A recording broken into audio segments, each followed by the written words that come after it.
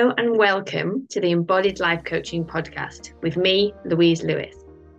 I am a mindset and body-based life coach specialising in helping people understand and resolve the deep-seated patterns that hold them back from having a life that looks and feels extraordinary. Through a series of solo episodes and conversations with guest experts, I will explore how incorporating bodywork, whether that be somatic-based exercises, biology and cellular health, or nervous system healing, is an essential addition to your personal development work. If you are familiar with therapy, coaching, or counselling and feel like there's been a missing piece of the puzzle, keep listening, because the bodywork and nervous system pieces may be it. I can't wait to share these life-changing materials with you. It's time to live a full life from a place where you are deeply connected to your mind, body, and soul. Get ready. Hello and welcome to another episode of the Embodied Life Coaching Podcast. I am so happy to welcome Laura Lloyd with me today. Laura it's an interesting one to have Laura on the podcast because I don't really know Laura very well, other than the fact that we communicate a lot on LinkedIn. But so much of what she shared resonates. And I think so much of what I've shared resonates with her as well. That I just thought it would be really great to have her on to have a little bit of a conversation. So Laura has her own podcast called Hi Food, I'm Home. And this is one of the things that really spoke to me. She talks about that thing of like, you go through your day at work and then you get in, and these are my words now, not hers, because this is how I used to see it. You inhale the kitchen, essentially. And so she supports people with that. So I'm really looking forward to having this conversation today. Laura, if you want to introduce yourself, it's like Bridget Jones, if you want to introduce yourself properly, Yeah. people know a little bit about you and what you do, and then we'll go from there. Oh, that was such a good introduction. So thank you so much, Louise, and thank you for having me on the podcast. It's great. And isn't it amazing to me to discover, and this is like a mind shift that I've just been through recently, that social media actually has real people behind it. Yeah. Yes, it's not just the people sending me the messages It's each not day just a saying, game we're all playing. There yeah, are actual humans on yeah, social media, and we can actually meet each other yeah. and actually connect, and that feels already really gratifying. So I'm a stop overeating coach. I was a binge eater as a teenager, but now I work sometimes with binge eaters, Mm. sometimes with everyday overeaters, common or garden overeaters, of which I am also one. I'm Yeah. not a binge eater anymore, but I do have a brain that still really believes that going and eating something is the best solution to Mhm. most things, and I have to talk myself out of it Yeah. multiple times a day. And weight loss because it's really um it's really paradigm shifting, I think, to try and bring weight loss into a journey of stopping overeating without it becoming the be all, the end all, the pressure, but also just like, could we have fun with this if we were a bit Yeah. more experimental and find out how to find our body's healthy weight? Could we do that and it not be a terrible dieting, strict, punishing thing, or something that we mustn't ever mention because it would just be too triggering? Can we be in the middle there? So that's kind of how I work. And I work almost exclusively with people who can't stop overeating after work. I can say so much more about that, but you'll have to stop me. Otherwise, I'll just fill all of the space with. Yeah. Yeah, and that's perfect. And so just to kind of chime in with some of my experience, I also overate as a teenager. I grew up, so I'm one of three girls. I'm the oldest. And I was bigger than my sisters. And there were lots of rules at home about lots of different things. But I wasn't allowed to eat things that they were allowed to eat because I was bigger. And also there was quite a hierarchy of like, there would be special foods that my dad was allowed that we weren't allowed. So it's like dad was allowed certain things, and my sisters were allowed certain things, and then whatever was left, I was allowed. And I think part of it, I overate because it was how I soothed myself. But then there was also this part of me that was like, fuck you telling me what I can and can't eat. Like, I'm going to do it anyway. And so that then resulted in a lot of secret eating. So there was overeating to feel better. There was secret eating. And then, like you say, this constant fixation and obsession with my weight and how I looked and what I was going to weigh and how I was going to lose weight. And these like internal dialogues of like, this Monday, I'm going to be good and I'm going to not have any of the things. And then it would completely go wrong. And it was only when I went to university that I lost. So I lost 4 stone when I went to university. This is not the body that I grew up in. But it's been a real journey.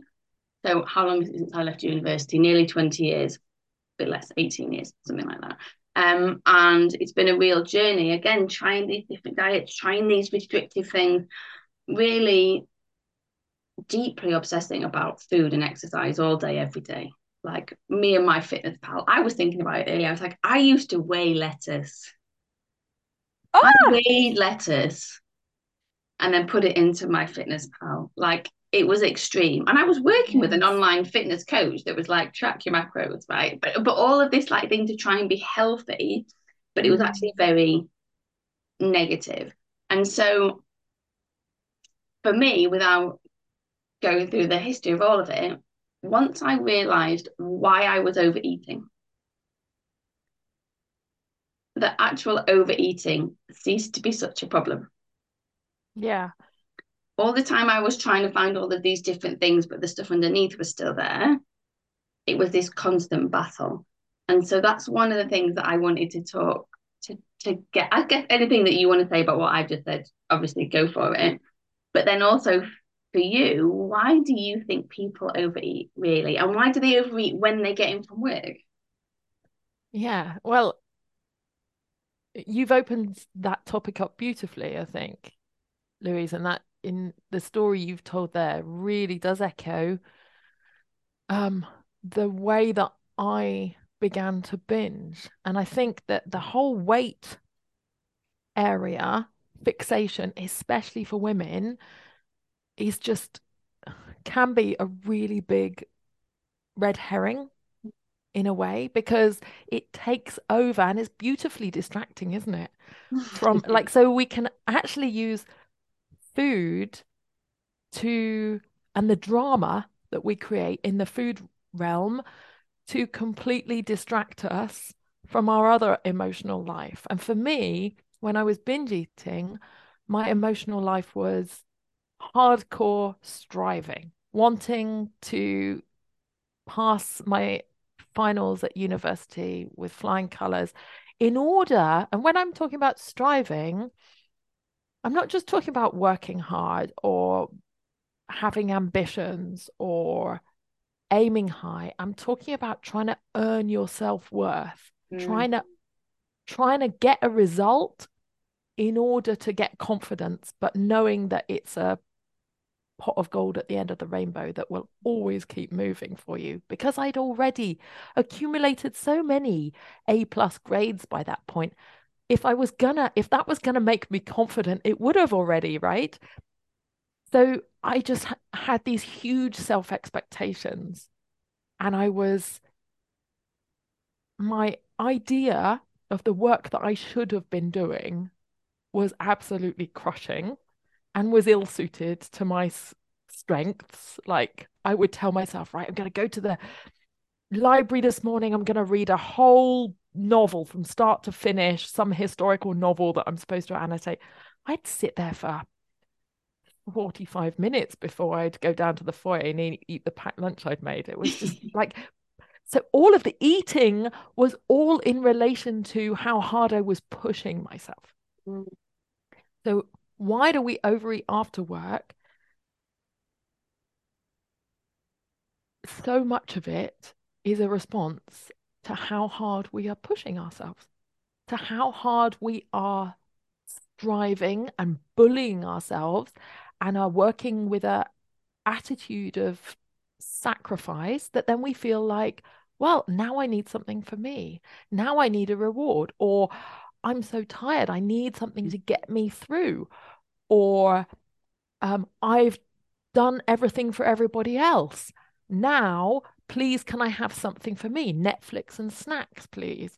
Or I have held all of these responsibilities all day and upheld them. And now I need a place where I just drop all responsibilities, including responsibility for me. I'm not even going to be responsible for myself. Rock and roll. Let's have a little party for one. Like, or, which was also the case for me because I was studying theatre and then went on to have, like, my first career was in theatre, which maybe we should talk about a little bit more in terms of body work, because that was my main experience of that. But like performance pressure, how it feels when you really like pull all of your performance out of your back pocket and just do your darndest, whether that's on a presentation or a Zoom call or in any other kind of performance. And then the relief of when nobody's looking afterwards. So all of these, like, I've named a whole bunch of emotions there, and it's not one emotion, but what unifies them is how hard we push ourselves. Yeah. And then the backlash from that. And I think that's where I think that's under talked about. In the intuitive eating world, there's a lot of awareness of restriction and how that provokes a backlash, of how reining ourselves in and trying to say, I'm not allowed this and I'm not allowed that, is going to make us want things. But where's the conversation about how hard we push ourselves? Yeah. And how that gives us a sense of entitlement. Yeah. And the thing that popped up there for me, because obviously I do a lot of work with the nervous system, right? So when you're talking all of this stuff through to me, and I'm thinking about how my clients are during the day as well, it's like we push ourselves into that slightly stressed, high sympathetic, go get stuff done all day. And a lot of the time we haven't got the energy for that. So we're overriding where we want to be, and we're pushing and we're pushing and we're pushing. And so by the end of the day, we've actually overwhelmed our nervous system. There's no actual energy or resources left. So that high sympathetic, we've got no choice but to then go down into a bit more of a low shutdown, like low parasympathetic state. Which I think also is then where the eating potentially comes in, because you're right. So it's a lack of energy, but also, and I can say this because I've been there, it's almost like you're not, when you're properly overeating, it's like you aren't there anymore. Because you've checked out, because it's all become a bit much and you're kind of mindlessly going through it all. And then it's not quite this, but then all of a sudden you look around and you've, surrounded by crumbs and wrappers. It's like, oh. Because it's like it's like you're saying, like we push and push and push ourselves, and the body's like, I don't want to do all of this, it's too much. And then it's like, and now I'm so exhausted, but also there's just too much here and it's too uncomfortable. Yeah, that's absolutely right. And we don't allow for that transition, do we? We don't reset ourselves. We don't know how to reset ourselves. We're lacking those skills. And a lot of the bullshit that my brain tells me when I'm in that tired state and I get home and I've crashed is also like, oh, this will give me energy, or this will perk me up.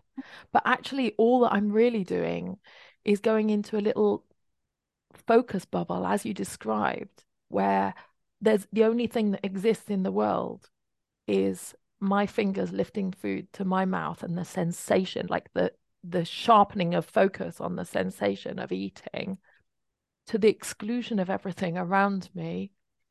Yeah.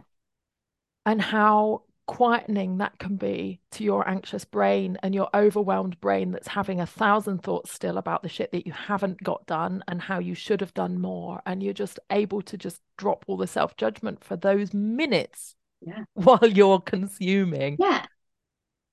Massively, massively comforting as well. Right. I think that's the thing with that people sometimes, it's so easy to beat ourselves up, but there's always a very good reason why we do any of the behaviors that we do. Oh God, yes. right? One of the things that I'm working on at the moment, actually, it's going quite well this time around. So because I had the binge eating as a teenager, that also then became bulimia, and then there was lots of quite restrictive eating. So like I wouldn't necessarily, I feel like my eating's pretty good now, but I don't have a healthy backstory relationship with food in any way. It wasn't like the odd bit of overeating, like it was intense. Yeah.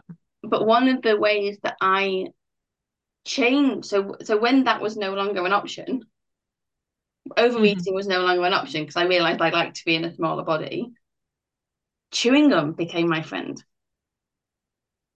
And like when I think back now about the amount of chewing gum I used to eat when I worked as a lawyer in the office, I mean, it must have just looked grim. I'm like all the time. Mm. But there's still been this like thing with chewing gum. So it's like chewing gum for me replaced the food. I mean, I still ate, but I mean, like in terms of like that soothing thing, Yeah. chewing gum became the thing.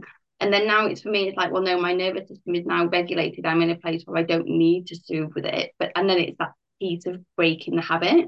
Mm. But I think with all of the stuff, because we all have these coping mechanisms, it's remembering the coping mechanism is there for a very, very good reason. And is often there from a pattern that we developed when we were very, very little as a way to cope with stuff that was just a little bit too much for us at the time, or a lot too much for us at the time, depending on what it was. Yeah. I mean, we can be so kind to our past selves for finding some kind of survival in any given situation. And food seemed like a good solution to something before it wasn't, right? Um, for all of us. And you know, it doesn't really work. It's we when we tell ourselves, oh, it's comforting, we're only telling ourselves half the story, because by the time you add in like the total result, like including all of the self-reproach and the detrimental effects of it as well, it's not comforting. But for those minutes, it's a little bit of relief. Yeah. It's bought you some time that you needed to buy yourself somehow. I like uh Stephen Pressfield's um in his book, I think it's in Turning Pro, he's talking about malingering. He's talking about the how in the First World War people would shoot themselves in the foot so that they could go to hospital, so they'd be like removed from action. Mm. And I think sometimes overeating in terms of the nervous system, in terms of me, when I was studying at university during that binge eating time, I would just eat until I had to go to bed for the whole afternoon. And it would just be like, well, I'm just incapacitated myself now. So now I don't have to worry about trying to get myself to do the thing because I actually can't. Yes. Like, Yeah. and Yeah. and how that was just a sort of emergency exit from that difficult situation that I'd set up for myself. And I needed relief from it. But the relief I needed wasn't eating, obviously. I needed somebody to help me change my view of what success was. And I still goddamn do. You said it before when you were like, that bloody pot of gold at the end of the rainbow keeps moving. I'm like, it keeps moving, doesn't it? And Yeah. now I'm like, do we just have to accept that maybe there isn't a pot of gold at the end of the rainbow? Yeah, yeah. Or decide it's already here Yes, yes. and really see Yeah, it yeah. already in the riches that we have around us Mm. instead of over there, over there, over there. Yeah. I'll be happy when. Hmm. Um, Hmm. so I'm not a parent other than our little dog who is down there. But I had a conversation recently with a lady who was, and she said, there's times where she thought about if she could, you said about the malingering and shooting themselves in the foot, like if she could just have an illness that wasn't so bad that she would be really, really ill, but just bad enough that it maybe took her to hospital for a few days. So she could just have a few days out of like her life. And like that's how a lot of people feel. And there's that as well, isn't there? There is that form of like, this is all just too hard. How do I escape? Yeah. How do I check out? Yeah. And and th- and this is important to think about as well in terms of how we behave after work around food as well, is that we haven't always, like, coming home is not always the nice experience in the day either, right? It might be relief from work, Yeah. but you know, I I have three girls, so my coming home is full of arguments. It's full of children who have been doing their best at school all day and are so relieved to see me that they can no longer try even to hold it together anymore. It's full of the mess of people just throwing their stuff all over the floor. It's full of um my duties in terms of supper cooking and getting everybody through the homework and the bedtime and all of that. So what I'm looking at isn't necessarily like, oh, now here's my relaxing evening. And then maybe I've got some plan to like sit up with my laptop after they've gone to bed or to go on some coaching call or something. And equally, for a lot of my clients, some people are lonely. They're coming back to an empty house and not so like staring down the barrel of some hours that they don't really know how to rest in and enjoy on their own. Or some people are coming back to a little break and more work because they didn't quite finish. Like I'm thinking of all of the teachers in my life, for Yeah. example, coming back home. Yeah, it's a cup of tea, and then they've got all this planning and marking to do. It's not always completely straightforward, is it? No, and I remember, Brent, so back in the day, back in my like deep denial days, when I thought that my life was perfect, my job was great, it was stressful, it was quite difficult, but all of my problems were really down to the fact that when I got home, my husband would often be tired and a little bit low. Right. But I was perfect, right? It was all his fault. But there was also that as well. It's like I've come in from a hard day at work, and then you're not exactly a joy to be around. I mean, there's been many kind of sorry occasions as I'm like, oh, it was me. Yeah. But there's that as well, isn't there? And people don't talk about that very often either, because we all present this like all of our marriages and our home lives are all perfect, but sometimes that also is a thing. Yeah. And you're right, so some people will choose to reach for the booze, and some people will choose to go and spend hours down the gym, and some people will choose to Netflix. Oh, I like your Netflix and snacks, like, or combine the two. But most people who aren't quite ready to confront themselves with what's really going on go to something Yeah. to take the Yeah. edge off. Yeah. Yeah, we do. And then we can buy lots and lots of habit change books about how to have the perfect evening routine or the perfect morning routine. Or we can try and like organize ourselves and take actions to try and change all these habits, but not ever really address the fact that we are kind of success sick Yeah, somehow. Well, I say we, I'm really talking about me. Like, this is the pattern that I have yeah, lived, yeah, and I'm 44 now, and I'm kind of in this midlife transition thinking, I don't really want to spend the rest of my life being thinking that my work is more important than the people who are trying to love me and are just kind of waiting in the wings for me to become fully yeah. present and fully available because I just would really like to be a success before I turn up and be loved so that I feel I'm ready. Yeah, so that you can deserve, so that you can earn that worthiness to be loved. Yeah, Yeah. I Yeah. completely get that. And I think that's maybe a useful thing to come on to next. And then obviously we want to talk about how we actually help people with this. But so for me, there was this ongoing battle of like all of the different things. It was only when I started to understand the actual pattern. So like for you, it's this success pattern. And for me, it was this deep down gap, void, really. That's how I described it. This gaping hole in my life that in my will, I think, should have been filled with unconditional love. Not unconditional approval, but unconditional love and like you're a good person growing up that just wasn't there. And so this deep gap, pain, really, of like, I'm bad. I was hard to love. That's what I genuinely believe. Like, my mum found it hard to love me. Ergo, I'm hard to love. I'm bad, right? Mm-hmm. And this deep, deep pain that I could then just see, I I just try to make up for it in everything. Mm. Be perfect, do this. I was like, okay, well, what can I do as a job? I'll be a doctor or a lawyer. I don't want to be a doctor because I might kill people inadvertently. So I'll go and do law, and then I'll do this. And okay, oh, well, it seems to be bad that my body looks like this. So I'll make my body look like this. Oh, I'll get into bodybuilding. Oh my God, my body shape at times. I'll get into bodybuilding. I'll do this. And I've just talked about weighing the lettuce. And I'll make sure that I never say no to anybody, and I will people please, and I will be perfect, and I will do all of these things to have it all in place. And it was only when which is why I do the work I do now, it was only when I started picking that stuff underneath of, well, what's really going on? What's really causing all of these patterns? That all of a sudden the relationship with food became easier. And there was a pivotal moment I'm going to share. You will understand this. It was Christmas 2020. So it wasn't that long ago.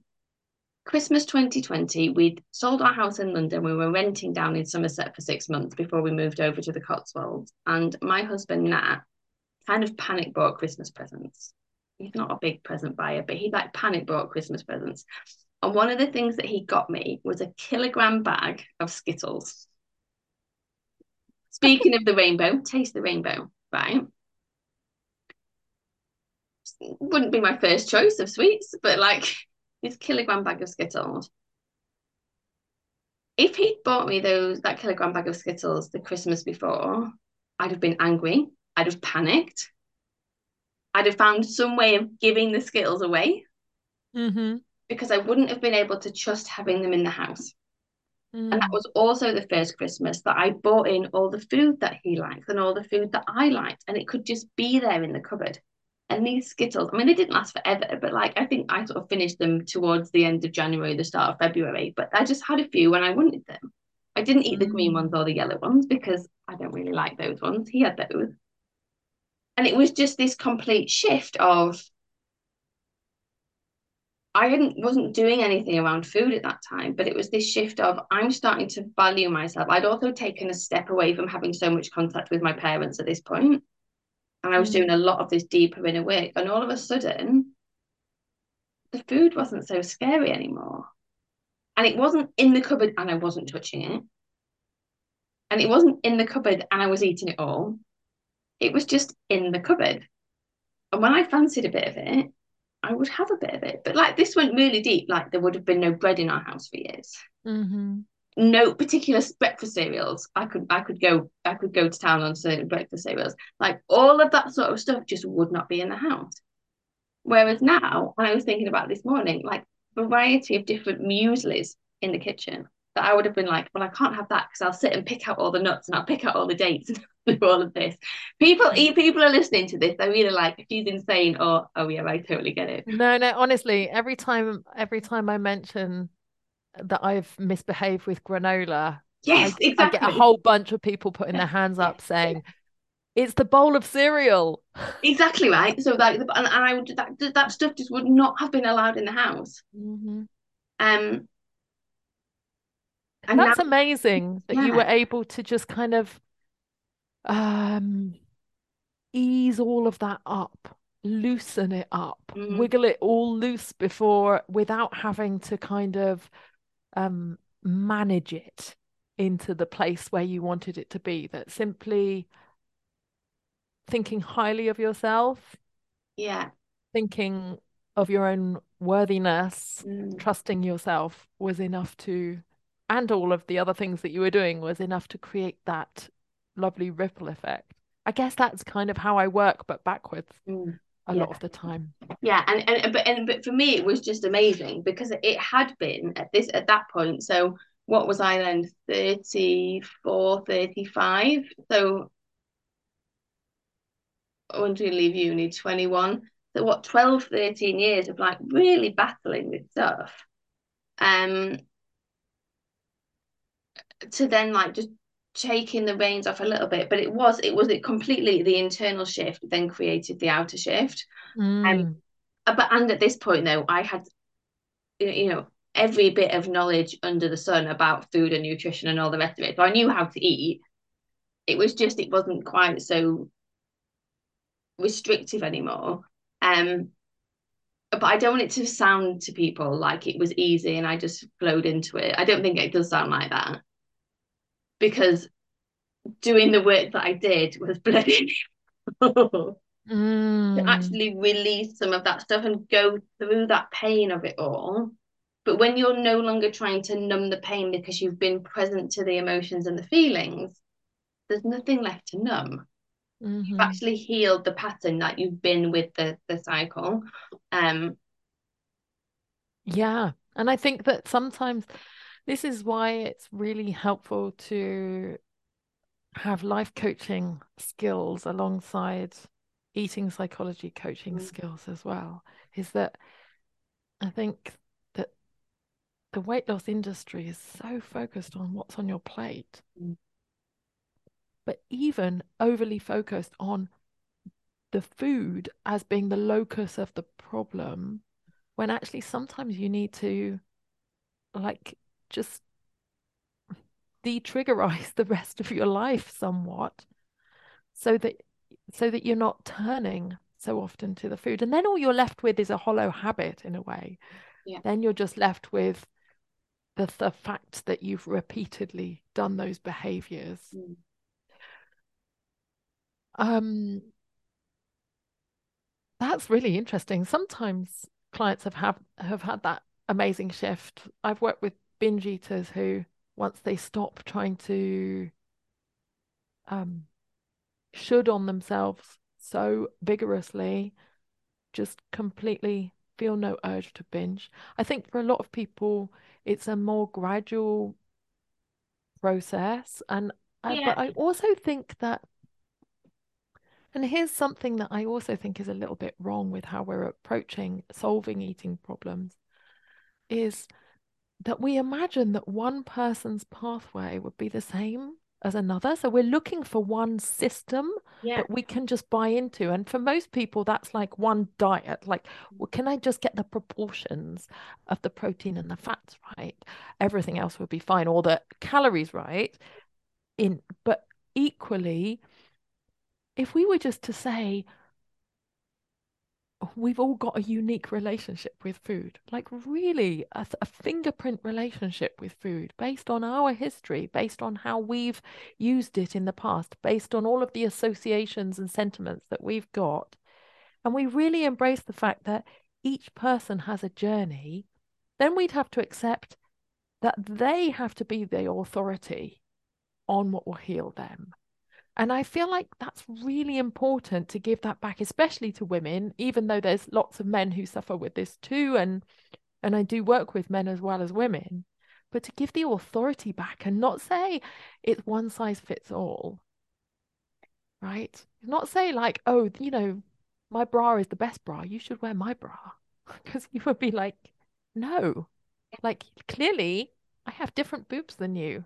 It's not, it Yeah. won't Yeah. fit. Yeah. And really just let go of this idea that there is one magic way of eating that's perfect for every person, every time of life, Yeah. every person's different emotional reactivity, every person's different lifestyle, their schedule. And like the person who is working shifts at night is going to need a different way of approaching their eating to the person who's Yeah. in their 60s, Yeah.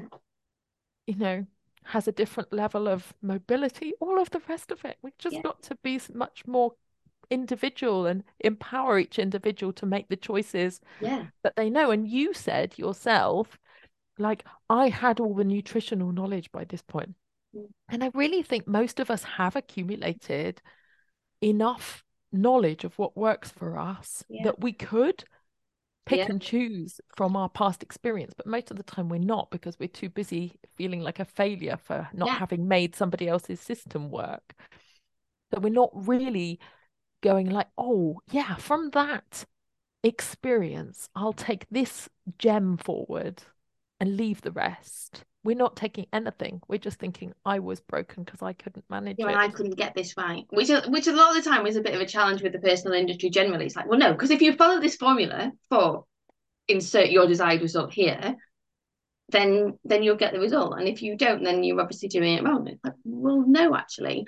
And I think, and again, just for full transparency, it's not that I don't ever overeat now, or I don't ever like go in and raid the cupboards a little bit.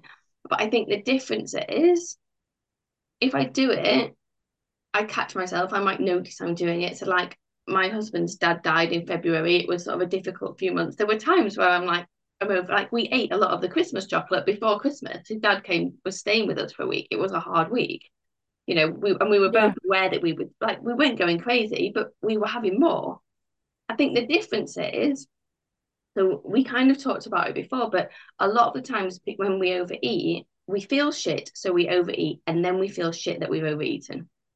So it's Yes. this vicious cycle, right? Whereas I think where I'm at now is I can have that compassion for myself of I've just overeaten and that's fine. And I know why. And there was a good reason for it. And it isn't, well, I've just eaten those. So like my favorite Christmas things are Florentines. Well, I've just eaten 2 of the Florentines from the pack of 8. So that's it now. I might as well eat the other 6. It's like, well, Mhm. no, like the other 6 can just stay in there. And that's different. And I think that's because there isn't that internal dialogue that's like, well, you've just failed now. You're useless. You're worthless. You might as well just go and eat all of the rest of it. It's like, well, no. Absolutely.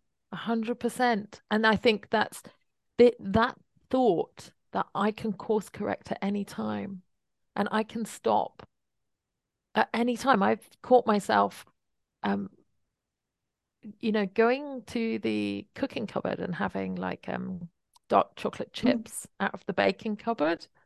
And I'd have a couple when nobody was in the kitchen, have a couple more, and then suddenly found that I just emptied the entire packet into my mouth and just had a whole packet of chocolate chips in my mouth, and then just thought, you know what, I can stop at any time, and just emptied them out into my hand, these wet chocolate chips, and thought, oh, I just really didn't want to go all the way with that.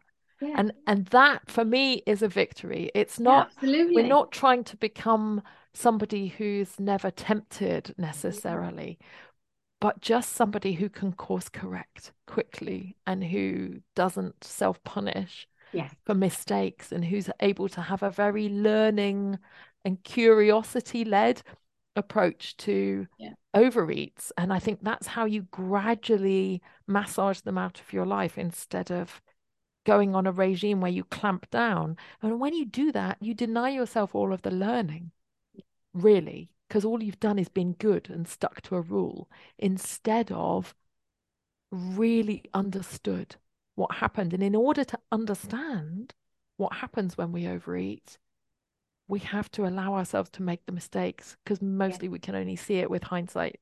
yeah, And, yeah, that's just the sad fact of it. Like we can't, if we do it perfectly, we can't learn our way out of it, basically. yeah, And that's where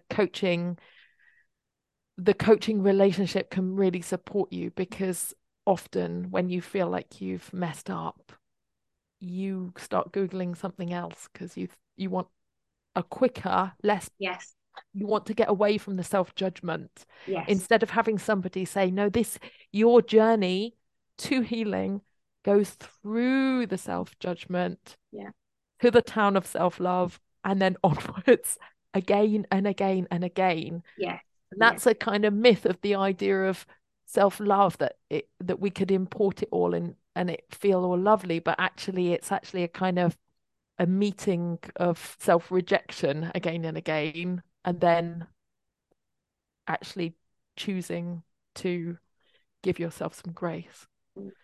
yeah. And one of the best things, and the thing as well you talked about before, a lot of it is punishment, isn't it? Do these rules, follow this thing, beat yourself up, punish, punish, punish. And one of the biggest shifts for me was, I can't remember, it might have been 2021. I haven't done it this year, but like I went through a couple of years of having a word of the year. Uh-huh. I think 2021, my word of the year was nourish.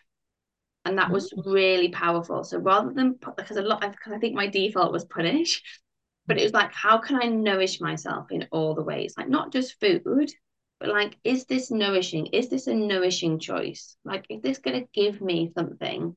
beneficial. And that again, really, really helpful, because you're right, like whichever path you take of this self-development journey, right, whichever route you go down, it is for me coming back to those things of, and it sounds so trite and there's not a better way of saying it, but it is back to like self-acceptance, self-approval, self-love, almost like that willingness. My first ever goal when I did my coach training was to be able to say it's okay to be me and really mean it. And that's really the crux of it all. It's like, how do we peel back the layers of shite that other people, society, and the things that have happened to us have piled on us, that have made us think, I'm less than, I'm not good enough, I'm unworthy, I'm fill in the blank, to get to that place of, well, no, I'm all right, and I'm great, and I am worthy, and I deserve to be looked after. Because when we're looking after ourselves, we're not raiding the kitchen that much. No, then food doesn't have to be the enemy. Then it's something you give to yourself. Yeah. Yeah. And so can weight loss also be something you give Absolutely. to yourself in that same spirit. Yeah. You can actually be enjoying giving yourself that health. I think when I was recovering from binge eating, I discovered a little phrase that I came back to again and again and again. I'd go swimming. I was living in Japan at the time, English teaching after university, and I found this little swimming pool and gym, and the swimming pool was nice. Nobody really was ever there, and there was always a bit of music, and it was quite sort of spa-y. Had a nice little slight luxury vibe. I just swim up and down, and I'd think over and over again, I really care about my body. I really care about my body. And I remember really clearly, like when I started swimming, I wasn't doing that. I was trying to count the lengths. And there came a point where I just melted back down into like, I'm just going to say this over and over again for as long as I need to hear it. And even if I showed up feeling really disgruntled with my body shape, it still held true because I did care about my body enough to be cheesed off and bothered about it. But on a good day, that also meant, and I'm giving myself this. So this is great. I think, though, that essentially all of those efforts to try and manage our eating, and actually a lot of the culture around habit change as well, can get a bit intellectual. And where we're trying to just use our intellect and our knowledge, and we've got so much knowledge about nutrition now in society, widely available. And we're just trying to use all of our intellect really to try and accelerate change that can only go as fast as your relationship with your body can go. Yeah. And there has to be an integration between the mind and the body. We are not just floating necks and heads. Yeah, and the body is not supposed to be like this work of art that we get to like, pick off a menu how it should look and shape it exactly. I don't think that's how we're supposed to go. No. But so many of us have such complicated relationships with our body, and we've chosen then to leave our bodies, which is like, by which I mean like we're just a bit disconnected from ourselves, not actually we've left. Which again is like a lot of how I integrate the two, because like, how do we bring back into this harmony? So I just want to check, because I know we've gone over a little bit. Are you okay? Yeah.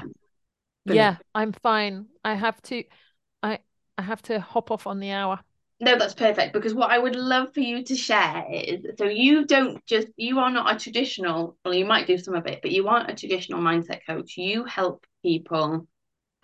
You also use hypnosis as part of your practice. So I'd love for you, like as we're wrapping up, I would love for you to share a little bit about, I guess, the process that you take with people. Because it's all well and good us chatting through like why we overeat, but generally people who are going to listen to this are like, that's great, but I'd like to stop doing this so much. So yeah, how do you help? Okay, so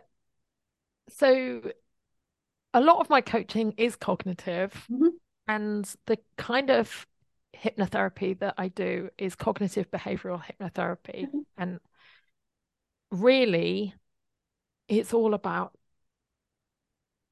self-talk. And I think that's where a lot of thought work gets quite stuck, is like how to think new things and actually embody thinking new things, how to believe in new things instead of just finding our error in our thought, I suppose. And what hypnosis did for me when I was recovering from binge eating, perhaps I should just sort of say that I bought this product, right? This was magic. I bought this product, Slim from Within by David Brooks. And it had these hypnotherapy cassettes in it. Right. And they were what I was listening to all of that time in Japan on a Sony Walkman, on the bus on my way to teach English to places, and on the train. And that was my first experience of hypnotherapy. And it was just like, oh, okay, this is how it feels when somebody talks to you in a positive way, when somebody encourages you. And actually, more than encourages, like actually just tells you with absolute certainty that it's already taken care of, that you're already on it. Because most of the time we feel like we've got to do something more. But what if we're already working on it? Just by being curious, just by paying attention.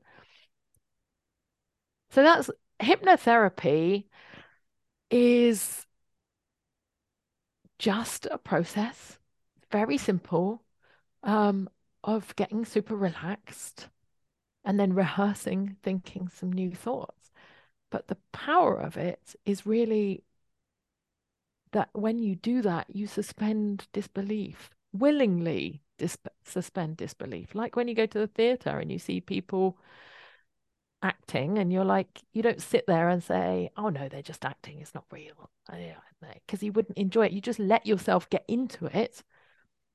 With hypnosis, you do the same. It's your skill, it's your ability to suspend your disbelief and just feel it with your body as if it were real. Feeling it is so different from just thinking about it.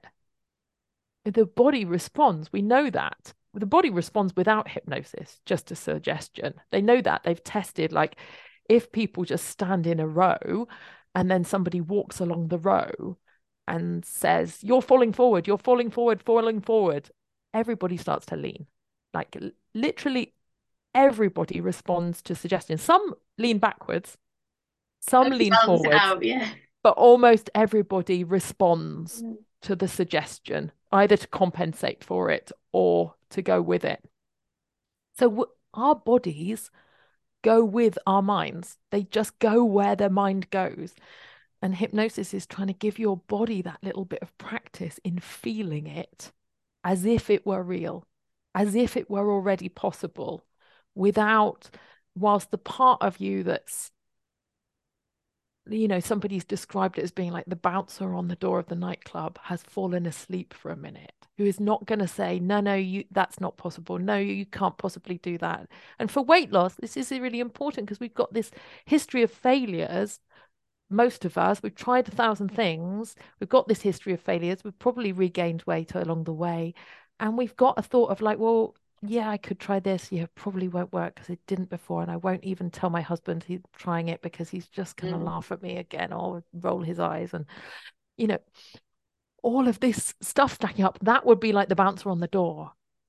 What we want to do with hypnosis is just kind of relax and pretend. Pretend that none of that really mattered. And what would it be like if it were possible? And I think that that's the power of it, really, is giving your brain some rehearsal and your body some rehearsal of how it feels for change to already have happened. And then what was being said to me on those cassettes almost is true. It is already happening because it's already happened in your imagination. So there's already a pathway for it.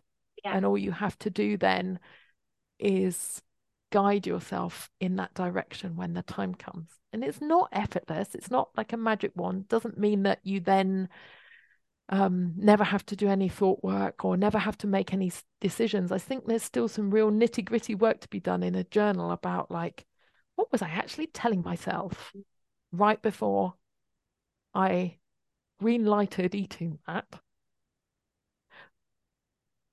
But then when we discover what we would like to do instead, it's a really good way of rehearsing that. Yeah, brilliant. So it's basically allowing you to create those new neural pathways with less resistance, I guess. Mm-hmm. And you're right. So when I used to do lots of work with people around like visualizing where you want to be in the future, it's the same thing. Like our brain can't tell the difference between something you visualize and something you've experienced. So it's just like, how do we make the journey as easy as possible and as efficient as possible? Yeah. Yes, that's right. That's right. Yeah. And a lot of visualization and meditation does contain suggestion. And therefore, you could argue that that was already hypnosis. Yeah. You know, it's already a part of the same process of learning something new, learning to make new decisions around food. That's kind of what the process really involves. So, as we are 1 minute to the hour, can you tell people who are listening/watching where they can find you if they would like to find out more, please? Yeah. Well, you've already mentioned my podcast, Hi Food, I'm Home. That's on Apple and Spotify. So go check that out. And you'll hear a lot of me talking vulnerably about my overeating life as well as coaching, because I'm a real believer. I think that we don't want coaches to be all shiny and polished up over there. No. I want you to know that we're on a journey too, and this is what it's like to be on a journey. So come and join me in Hi Food, I'm Home. And then if you'd like to come and maybe try some of what I do, you could come to lauralloyd.co. That's not .com, but .co /gift. And there's a stop after work overeating roadmap where we kind of take apart. I coach you in 20-minute video and you get a workbook and you work through like, okay, what is all of this after work overeating? In fact, it's probably not one thing. It's probably lots of little overeatings. What are they? And which ones are emotional? And which ones don't I even know what they are yet? And you can start to break it down a little bit for yourself so that you can decide where to begin your journey. So that's at lauralloyd.co /gift. Brilliant. Thank you. Thank you so much. And thank you, everybody, for being here for another episode. And I will see you next week. Thank you for having me. What an honor. My pleasure, Laura. Thank you so much. It's been great.